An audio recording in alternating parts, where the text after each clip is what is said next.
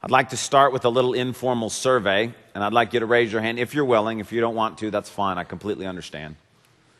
But in the past year, meaning any time in 2013 or 2012, has anybody here lost a spouse to death?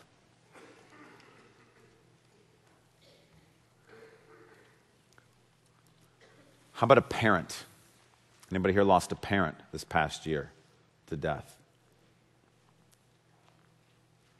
How about a grandparent? Right. How about if I dare ask a child or a grandchild? Has anyone lost a child or a grandchild this past year?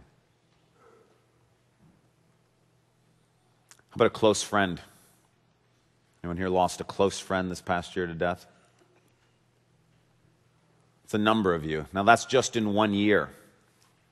What if I expand this? Within the past 5 years, have you lost, anyone here lost a loved one or friend of any kind?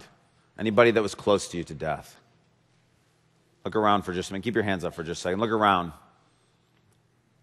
That's a large number of people touched by the reality of death. Death is the great enemy of mankind.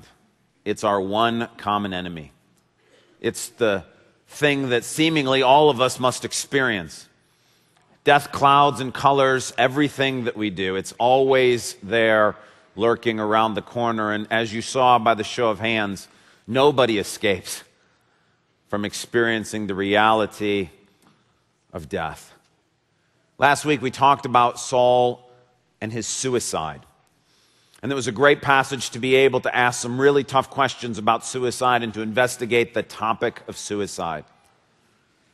But one of the downsides of our discussion of suicide is that in all those questions and in that discussion, one important fact, hard as it may seem to believe, might have been overlooked. And that's the fact that Saul died. Now, one of the reasons I think that fact got overlooked is because sometimes when you ask questions about death, when you think about the subject of death, sometimes the mental activity of thinking about death crowds out the reality of the experience of death. And while you and I looked in 1 Samuel 31 at Saul's suicide and asked some theological questions and some practical questions about it, for the nation of Israel, they simply woke up the next morning and Saul was dead. The only king that they had ever known.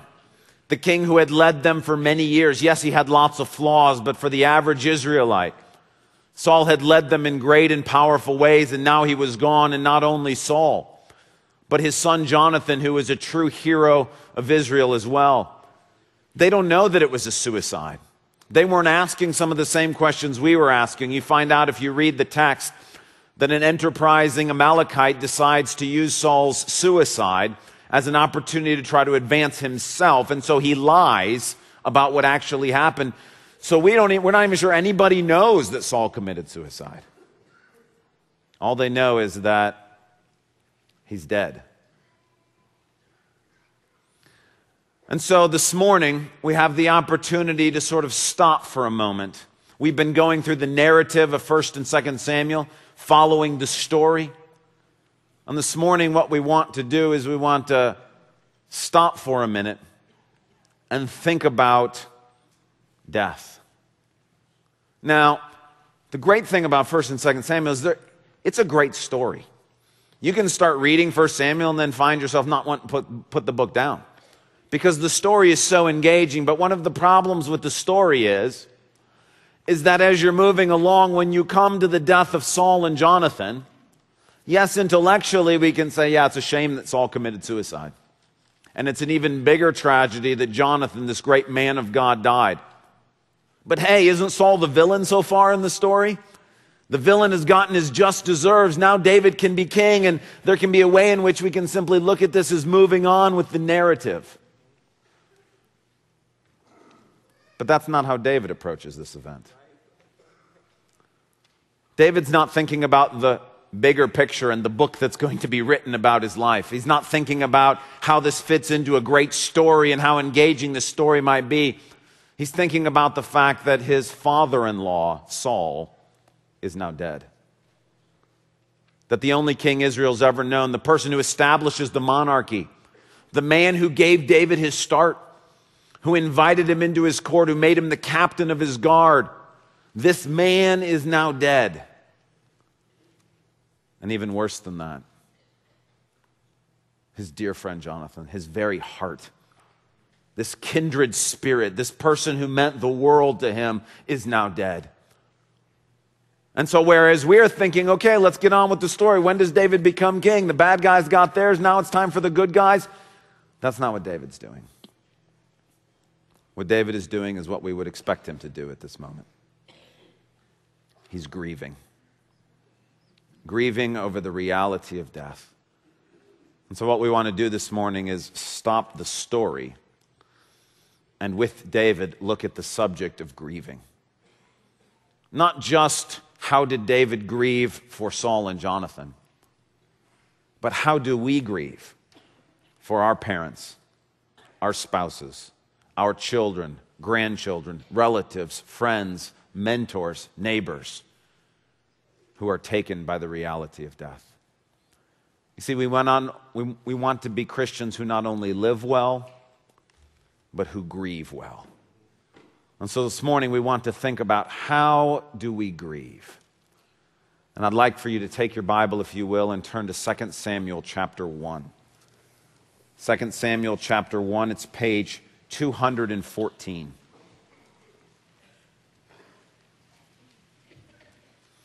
And if you are particularly thinking about a loved one as we go through this, I'm praying that the Lord would meet you in that while you're thinking through this, and that God might walk with you as we think about the subject of grieving. 1 and 2 Samuel were originally written as one book. We broke them up for sort of ease of use, but they're written together as one book. And so 2 Samuel chapter 1 is not the start of a new book. It's simply the continuation of the story. And that last chapter of 1 Samuel narrated Saul's suicide. The first chapter of 2 Samuel narrates the events of how that news is portrayed, and then records for us David's lament. And we read the lament beginning in verse 17 of 2 Samuel 1. David took up this lament concerning Saul and his son Jonathan, and ordered that the men of Judah be taught this lament of the bow. It is written in the book of Jashar. Your glory, O Israel, lies slain on your heights. How the mighty have fallen. Tell it not in Gath, proclaim it not in the streets of Ashkelon, lest the daughters of the Philistines be glad, lest the daughters of the uncircumcised rejoice. O mountains of Gilboa, may you have neither dew nor rain, nor fields that yield offerings of grain. For there, on the mountains of Gilboa, the shield of the mighty was defiled, the shield of Saul no longer rubbed with oil. From the blood of the slain, from the flesh of the mighty, the bow of Jonathan did not turn back. The sword of Saul did not return unsatisfied. Saul and Jonathan, in life they were loved and gracious, and in death they were not parted. They were swifter than eagles, they were stronger than lions. O daughters of Israel, weep for Saul, who clothed you in scarlet and finery, who adorned your garments with ornaments of gold. How the mighty have fallen in battle. Jonathan lies slain on your heights. I grieve for you, Jonathan, my brother. You were very dear to me. Your love for me was wonderful, more wonderful than that of women. How the mighty have fallen. The weapons of war have perished. And the first observation for us this morning from this text is that it teaches us something about the need for grieving. The need for grieving. Ask yourself this question. Why is this lament in this story? Why is this lament recorded in Scripture? You don't need it for the story. There could simply have just been a line, David mourned for Saul and Jonathan, and we could have gotten on with the narrative. After all, 1 and 2 Samuel are historical narratives. They're telling a story. There's nothing in this that advances the story whatsoever. Why would this be included in Scripture? Maybe we would say, well, because even in a psalm of lament like this, we can learn something about God. True, but where was God mentioned in the lament? He doesn't appear anywhere in here. His name's not in here at all. We don't find any verses in this lament that say, all things work together for good to those who love God, who are called according to his purposes. There's no verse in here that says, precious in the sight of the Lord is the death of one of his saints. There's no verse here that says, put your hope in the Lord. He is my refuge and my strength. Now look, those are all true. Those are Bible verses I just quoted you. But none of them are here. None of them are in this passage. More than that, not only does it not mention God, it's not positive at all. There's no hopeful statements here. There's no have joy in the midst of sorrow. There's none of those kinds of things. There's not peace in the midst of the storm. This is pure lament from beginning to end. It's sad the whole way through. Well, the question is, why would God put this in here? If there's no hope, if there's no joy, if there's no encouragement, if there's no statements about God's sovereignty or God's bigger plan or the goodness of God or God's mercy, why would God put this right here? He wrote this. Yes, he did. Why is it here? It's because while it says nothing explicitly about God, it tells us something about what's going on in God's heart. You see, if David is grieving over the death of Saul and Jonathan, how does God feel? This lament is not just how David feels about death. It's about how God feels about death. You see, David's not more merciful than God. David is not more moved than God. His heart is not bigger than God's. This is an expression of a human's heart when it comes to death. But the reason God put it in his word is because it's a window into what's going on in God's heart. After all, many of us know the shortest verse in the English Bible. Jesus wept. But think for a minute about that verse. It's found in John chapter 11. Think about that story. In that context, Jesus' close friend Lazarus has died. But it's interesting if you go and look in John chapter 11, that right at the beginning of the chapter, when we find out news that Lazarus is sick, not that he's died yet, when we find out that he's sick, Jesus tells his disciples that he's going to go raise Lazarus from the dead. So it's not like he weeps and then thinks, is there anything I could do about this? Oh, wait a minute. I'm God. I could raise him from the dead. That's not what he does. That's been the plan from the beginning. And the verse doesn't appear before the plan. It comes after the plan. And here's the crazy thing. If it was me, when I come to this scene where Lazarus' two sisters and the whole village is just weeping and mourning and that sorrow, if I'm planning on raising that guy from the dead, you know what I do? I'm like, hey, don't worry. Don't cry. You're about to see something amazing. You're about, just gather around everybody. No, put the tissues away. Trust me, you're not going to need them. That's what I would do. But that's not what Jesus does. He weeps almost uncontrollably. And you say, but he's going to raise Lazarus from the dead. What's he crying about? He's grieving over the reality of death. Yes, he's going to raise Lazarus from the dead. Yes, he'll raise everybody who's a believer in him ultimately from the dead. But Lazarus is going to die again. And just when we raised our hands, thousands of people here touched by the grief of death. And God himself is moved to grief over death. This is God's lament. This is God's sorrow. Death is the thing he hates most. Look what it's done to his creation. Look what it's done to us. And when death happens, we see that there is a need to grieve. Jesus weeps. It's not wrong to grieve. It's actually wrong not to grieve. You know, we say, encouraging one another, we don't grieve as those without hope. That's true, but that doesn't mean we don't grieve. Sometimes we have a funeral service and it's for a Christian, and we think that the Christian thing to do is to call it a celebration and a promotion, and they moved on to heaven. And look, trust me, all that stuff is true.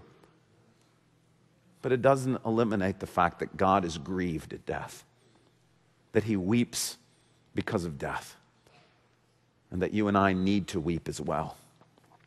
That's why it says in verses 17 and 18, David wrote this lament and ordered the men of Judah to learn it. This is why he says in verse 24, O daughters of Israel, weep for Saul. He commanding them. There is a need to grieve. And that if you raised your hand this morning and you're thinking about that loved one over this past year or 5 years or whenever it may be, the point is, the goal is not to have a stiff upper lip. The goal is not to grin and bear it. We have a definite need to grieve. It's part of what makes us human. It actually is part of what makes us like Christ, to weep in the face of death. There's a second observation, and this is the grace of grieving. We looked at the need for grieving. Now I want you to understand the grace of grieving. Look in verse 23. Saul and Jonathan, in life they were loved and gracious, and in death they were not parted. They were swifter than eagles, they were stronger than lions. Now look, I get this about Jonathan, but why would David be saying this about Saul? I mean, where's the gloating? Where's the vindication? Where's the I told you so? Saul's David's enemy. He's been hunting him down. He's been trying to kill him. David has treated Saul in incredibly good ways, and Saul has treated David in incredibly bad ways. Where's that in here? Where's the wicked get their comeuppance? It's not there. It's because David is choosing grace in grieving. That he actually is mourning for the death of Saul. Not just Jonathan, but the death of Saul. And that's because when David looks at Saul, he sees that what God had done for Saul and through Saul was bigger than what Saul was trying to do to David. And David looks past the wrongs that were meant for him to the God who was kind to Saul. He weeps when he looks at Saul because of a life that had so much promise that went so badly. But his focus is not on the wrongs that were done to him. He's been on the run for his life. He's been wandering in the wilderness. He's been afraid. He's made bad choices because Saul has been persecuting him. But on Saul's deathbed, David is not rejoicing that his enemy has died. He's grieving that his father-in-law, the one who gave him his start, Israel's king, is gone. A man created in the image of God, who God loved enough to send his own son to die for. David is grieving at that. For many of us, the death of a parent, or a spouse, or an ex-spouse, or a relative causes us no grief whatsoever because all we can think about is the pain that that person caused us. And that at their death we focus on the ways in which that person wronged us. But there's a choice to be gracious in grieving. There's a choice not to focus on the ways in which we were wronged, but to focus on how God had still been present in the whole situation. To focus on how God did create this person in their image, and that God, through this person, did do good things. If nothing else, simply just gave us life. And there is a grace in grieving to choose not to focus on what our enemies have done to us, but God and what he's done for them. Likewise, for those for whom the death of a loved one was a very difficult experience, maybe you felt like you were left all alone. And that you know intellectually it's not right. Your dad didn't really abandon you. But you feel that in his death that you were left all alone to fend for yourself. You feel like your spouse is gone and you're left carrying the burden, and there can be an anger. There can be a bitterness there. Perhaps the death of a loved one was long and drawn out and very painful. Maybe it cost a lot financially. Maybe it cost a lot emotionally and spiritually. And there is a temptation at the point of grieving to focus on all those things and to think, man, I'm finally set free from that. Or why did this person have to die and leave me with all this? But there's a choice in grieving to focus not on the cost for us, but to focus on the person and on the loss. And David makes that choice. And I want us to see out of this that even though Saul is his enemy, that Saul means him harm, that Saul has caused him much pain and anguish and grief, that in Saul's death, David chooses grace in his grief. Third observation about grieving is the communal nature of grief. The communal nature of grief. Notice verse 18, David ordered the men of Judah to be taught this lament, meaning every man in Judah was supposed to learn 2 Samuel chapter 1 so that they could grieve together and have this as a common basis from which to grieve. In verse 24, O daughters of Israel, weep together. Saul's loss is a loss for Israel as a nation. Yes, he had his mistakes, but he was the first king. God had used him to do some mighty things. He says, O daughters, look at the clothes that you have. Look at the things that you've gotten. It's because of what God was doing in and through Saul that you have these things. Come together and weep for him as a community. And Jonathan, one of the great heroes of Israel's history, taken from them. And here is the indication and the implication that we're supposed to grieve together. The Bible says we rejoice with those who rejoice. We weep with those who weep. No one is designed to bear grief alone. That's not the way God set this up. This is one of the real problems that all our advances in modern technology bring to us. See, posting a note on somebody's Facebook page when their friend has died, that's no substitute for going to the funeral home for a visitation or attending the funeral or even a phone call. When you tweet that someone has passed away, that's not what God means when he says weep with those who weep. That there is a communal aspect to grieving. That it's not something we just simply pass a quick text or a note. It's something that we gather together and we grieve together. A little over a week ago, a woman named Fran Johns passed away. Fran was an important part of this community here at Calvary Church. Some of you might not have known her, but all of you have been the beneficiaries of what she's done.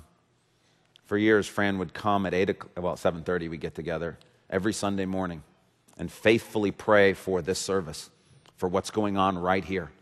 And until Alzheimer's kept her from being able to do that, every week she was there. Fran was generous to people in the church who were in need, generous to the work that God was doing, faithful in serving. Her loss is a loss for our whole community. This morning, Tom prayed for Linda McGarry. Again, some of you may not know her, but she was killed in a car accident. I think it was on Friday. She too is part of our prayer team. Every fourth Sunday of the month, she would take one of these service times and instead of doing anything else, would simply go into an office room downstairs with some other people and pray. Do you know there's people praying right now for this service? Praying that God would be present, praying that God would speak to us, praying that what would happen here would be beyond what is naturally explainable. Linda was one of those people. And last week was the fourth Sunday. Just last week, she was here praying for us. That's a loss for all of us. We weep with those who weep. There is a communal aspect to this. Tom mentioned Jeff and Tina Brooks. It was amazing on Friday to be over there at their house and to see their small group, who had all come together to pray for this tragic loss of Jeff's parents. That's the way God meant it to be. There is this communal aspect. We weep with those who weep. But not only is there a communal aspect to grieving, our fourth observation is that there is a personal aspect for grieving. Verse 26, I grieve for you, Jonathan, my brother. You were very dear to me. Your love for me was wonderful, more wonderful than that of women. In the midst of this communal grief, David switches pronouns. He was addressing the people of Israel, the men of Judah, the daughters of Israel. He now switches from third person to first and second person. Jonathan is his very heart.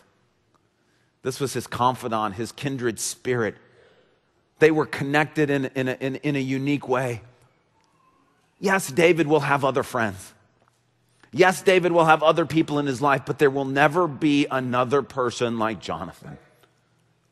And David feels this grief individually and personally. That's why, although we say that grief is communal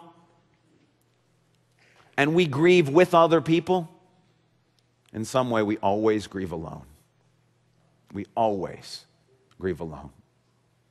No one will ever understand what Jonathan meant to David. That's what he's trying to say when he says about your love was wonderful, more wonderful than that of women. He's trying to say, look, even if you tried to compare our friendship to what many other people know in their relationship and marriage, he's like, it's just different. It's different than that. And what he's basically saying is nobody understands. And you know what? He's right. I grieve the loss of my dad. I will never have another dad again. There's no replacement for that. There's my relationship with my dad, no one will ever understand what it was. No one will ever understand. My brother and my sister, they grieve for my dad, but they grieve differently. Not just in a different sort of way. They grieve differently because they had a different relationship. A good relationship, but it was different. Every relationship is different because every relationship we have with every other person is unique. Death touches each one of us uniquely. And you know what? You may have lost your dad, and I'm so sorry for that. But I'll never truly understand your relationship with your dad, and you'll never truly understand my relationship with my dad. You may have lost a spouse. God may have brought another spouse into your life. Thank God for that, but that's not a replacement for the husband or wife that you lost. No one will ever replace that person. I may sympathize with you, but no one else will ever know what you've lost. There is this deeply personal aspect of grieving. And you know what? I'm glad. I'm glad that God acknowledges that. I'm glad that in His Word I see that. Because, you know, there is one person who does know. Because He's God, He does know what my dad meant to me. He does know what I've lost. He knows what you've lost. No other human will know. We can grieve together, but we always grieve alone. But in that aloneness, God meets us there. When we're all by ourselves and we realize nobody else knows, there is one who does know. Which leads us to our final observation about grief. We've looked so far this morning at the need for grieving, the grace of grieving, the communal and personal natures of grieving, and our final point is the end of grieving. The end of grieving. Look with me into chapter 2 of 1 Samuel. In the course of time, David inquired of the Lord, "Shall I go up to one of the towns of Judah?" he asked. The Lord said, "Go up." David asked, "Where shall I go?" "To Hebron," the Lord answered. So David went up there with his 2 wives, Ahinoam of Jezreel and Abigail, the widow of Nabal of Carmel. David also took the men who were with him, each with his family, and they settled in Hebron and its towns. Then the men of Judah came to Hebron, and there they anointed David king over the house of Judah. In the course of time, what that means is that this season of grief that David was going through, at some point there was an end to it. How long? We don't know. It doesn't say. I think it doesn't say because it's different for every person. It's different for every relationship. But at some time, in the course of time, the season of grieving is meant to end. That doesn't mean you're not sad. It doesn't mean that there won't be moments in the future when you think about that person and you feel that loss. It doesn't mean that there won't come some day in the future in which you are reduced to tears for some reason you have no idea why. But the season of grieving, it does need to come to an end. Now, what is it that pulls David out of his grieving? It's the fact that he's serving the Lord. God's called him to be king. The country needs him. David has to come to grips with the fact, although Jonathan was a superstar human being, for whatever reason, God has chosen to take Jonathan and leave David. That Saul is gone and David is here. And so at some point after the grieving, David has to realize, but God has left me here for a purpose. And my purpose is not to grieve perpetually. It is possible to mourn too long. It's possible for grief to become an idol, to become an end instead of a means to an end, to live in our grief, and to feel that somehow if we stay in our grief, that we somehow have not forgotten this person, we somehow are connected to him, that if we just live in the grief, then that's a good thing. But when God rejected Saul as king and Samuel mourned for him, that was good. But at some point, God came to Samuel and said, that's enough. The time for mourning is done. We've got a kingdom to run. You need to go and anoint the next king. It's possible for us to grieve too long. God gave us the gift of grief to help us deal with the reality of death, but it's not where we're supposed to end up. It's not where we're supposed to stay. You say, but in the course of time, well, how do I know? When do I know when I'm supposed to be done? You do exactly what David did. You ask the Lord. David inquired of the Lord. I'm sure he had some sense in his soul that the period of grieving was ending. And so he goes to the Lord and says, is now the time. Is now the time for me to get on with the thing that you've called me to do. And the reason David is able to end his grief, because he's willing to serve. All of that is possible because God has already planned the eternal end of grief. That you and I are able to get up off our beds, we're able to get back to service, we're able to get back and do something. Because the way God has planned it, death will not ultimately win. And if you and I stay in our grief forever, death does win. But God has said death will not win and grief will not overcome you. In Revelation chapter 21, verses 3 and 4, speaking about the new heavens and the new earth, it says, now the dwelling of God is with men, and he will live with them. They will be his people, and God himself will be with them and be their God. He will wipe every tear from their eyes. There will be no more death, or mourning, or crying, or pain. For the old order of things has passed away. The reason that grieving can end here is because ultimately grieving will end there.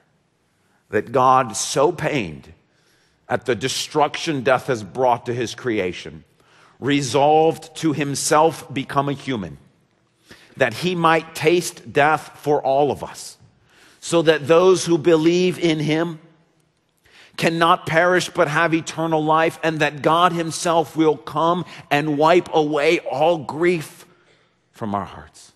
That someday there will be a day in which we're not hit with the wave of sadness over the loss of a loved one. And when we get up off our grieving bed now, it is in hope and in expectation that that day is coming. And that's why we say with Paul in 1 Corinthians chapter 15, because of the death and resurrection of Jesus and the new life that's possible through faith in him, we can actually say in the midst of our grief, death has been swallowed up in victory.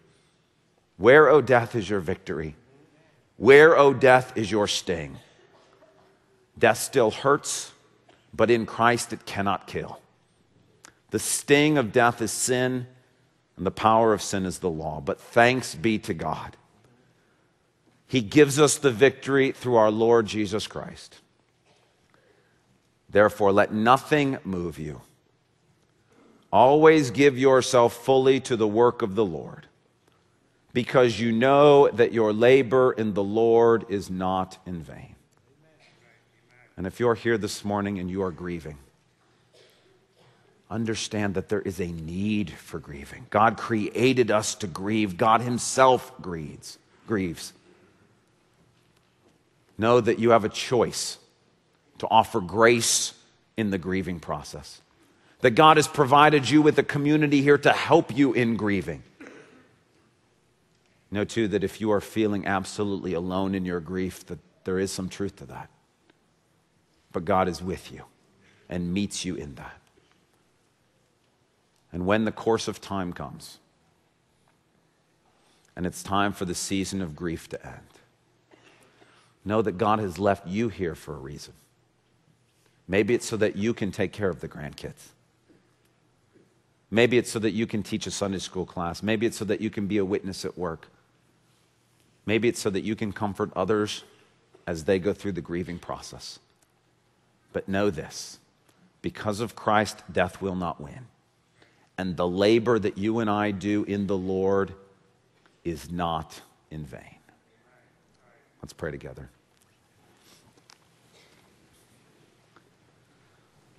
Lord, death is a mighty enemy. Thank you for not leaving us in death's clutches. There was nothing that we could do to rescue ourselves, but you rescued us. And Lord, we simply praise your name. Lord, I pray for those who are here this morning who perhaps have tried to skip the grieving process. Maybe they have felt it was their Christian duty to try to put on a good face. Lord, I ask that you would allow them to see that your heart grieves and that you want them to grieve too. Lord, for those who may be here who have cheated the grieving process by allowing anger or bitterness at neglect or abuse or evil to cloud that process, Lord, I pray that they, like David, would offer grace. God, I thank you for this community. I thank you for the way, for Jeff and Tina, the way that the church has come around them, Lord. I thank you for the others and the way through small groups and other means that you have allowed us to not grieve alone. Lord, I do pray for those here who are feeling the loss of a loved one in such an individual way. God, meet them in that. I'll never understand. I'll never be able to say the right thing to them, but you do. Be there for them. God, I pray for those whom you are calling out of their grief. God, give them the courage to be able to leave that season of grief behind. Give them meaningful service in your kingdom so that they may dedicate themselves to serve the one who has overcome death for us. Because, Lord, surely you are worthy. Death has no victory because of you, not because of us, but because of you. Thank you for calling us into your service. Amen.